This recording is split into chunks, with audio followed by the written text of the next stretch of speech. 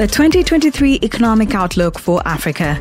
Which countries will be defying the predicted recession? Good morning, Africa, and welcome aboard your pulse on everything business in Africa. I am Ritha Dong. For more, follow us on Twitter at The K Financial, and you can find me at Ritha Dong. Your main story is brought to you by I&M Bank PLC, I&M Bank Rwanda. We are on your side. Africa's economic recovery has been disrupted in 2022 by a range of internal and external shocks, including adverse weather conditions, rapidly rising rates of inflation, higher borrowing costs, and softer demand in major export markets. Some of these factors will subdue growth prospects in the year ahead. Jacques Nel, head of Africa Macro at Oxford Economics, walks us through the Africa economic picture for 2023. So, the international picture. After a notable slowdown in 2022, we expect the global economy to show even more weakness in 2023. We expect a slight GDP contraction in both the US and Eurozone next year. And while in China, we do expect a pickup in growth, this is just to 4%, which is still far below historic level. And this is due to that country's zero COVID policy, developments in the real estate sector, and weak external demand, of course. In Africa, we expect a very marginal pickup in growth, in regional growth, but we'll unpack that a bit more in a bit. And so overall, we expect global growth to ease from 2.9% in 2022 to 1.3% in 2023. So this then incorporates a global recession, which means per capita GDP is expected to fall in Q4 of this year and Q1 of next year. Now looking at African growth in a bit more detail, first looking at 2022 on the left, the only major economy expected to contract this year is Morocco, and that's due to a weak agricultural sector performance and uncharacteristically high inflation.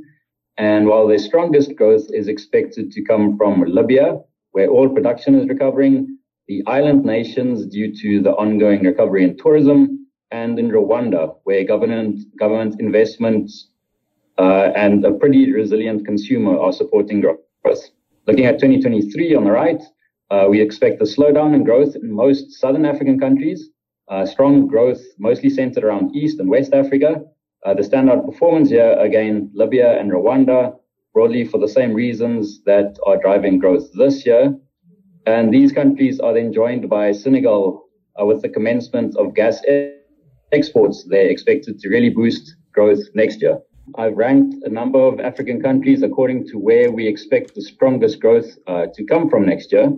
Again, Libya, Senegal, Rwanda at the top, followed by Côte d'Ivoire, where good economic momentum is compounded by new hydrocarbon discoveries and good growth in the services sector, and the DRC, which is benefiting from considerable investment in the mining sector.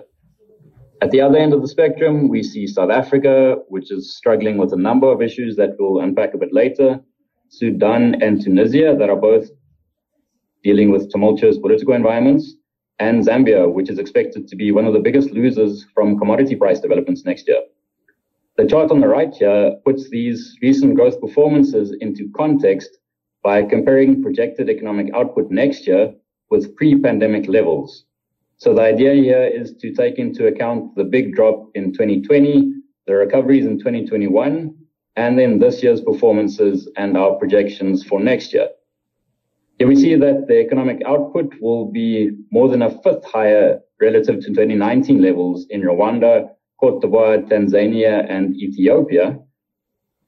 Rwanda was one of the continent's strongest growing economies in 2021 and is expected to keep that title this year and in 2023, while the other three avoided contractions in 2020 and have shown decent growth since then. We also expect strong growth in DRC, Senegal, and Kenya, which should also be mentioned here. Again, at the other end, we see that output is still not expected to reach pre-pandemic levels next year in Mauritius, Sudan, Tunisia, and Namibia. And we can also see that in South Africa and Angola, economic output is projected to increase by less than 1% over this 4-year period. A quick review of the other stories making it into the podcast. We start with DRC, where the International Monetary Fund team reached a staff-level agreement on the third review of the authority's economic reform program, supported by the extended credit facility arrangement. Completion of the review will make 152.3 SDRs, about $200 million available for balance of payment support. According to the IMF team, real GDP is showing resilience, with growth forecast at 6.6% in 2022, supported by higher than projected mining production.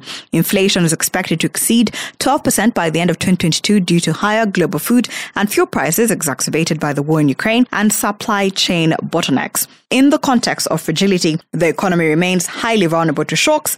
Volatile international commodity prices, tighter external financing conditions, high inflation, global slowdown in growth, and the conflict in the East have created a challenging backdrop for economic policymaking in the Democratic Republic of Congo.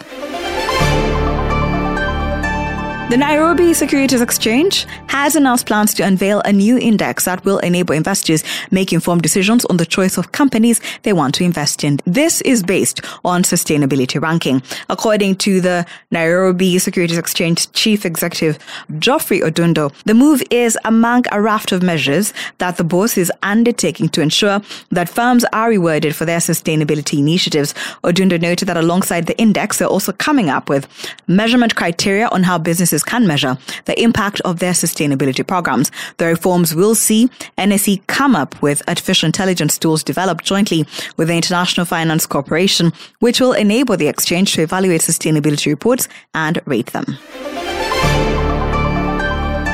A quick review of the markets. The Kenyan shilling dropped to a new low against the dollar on Monday in a series that has prevailed since May 2020. The Google currency tracker mapped the Kenya shilling at 122.64 units against the greenback immediately after the market opened, before gaining to Friday's value of 122.15. The weakening trend in the Kenyan shilling is set to continue into 2023, with the US tipped for additional rate hikes, including in December. The rate hikes in the Eurozone and the United Kingdom are, however, widely expected to have a lesser impact on the shilling as the pair of economies suffer from the fallout of the Russia-Ukraine crisis.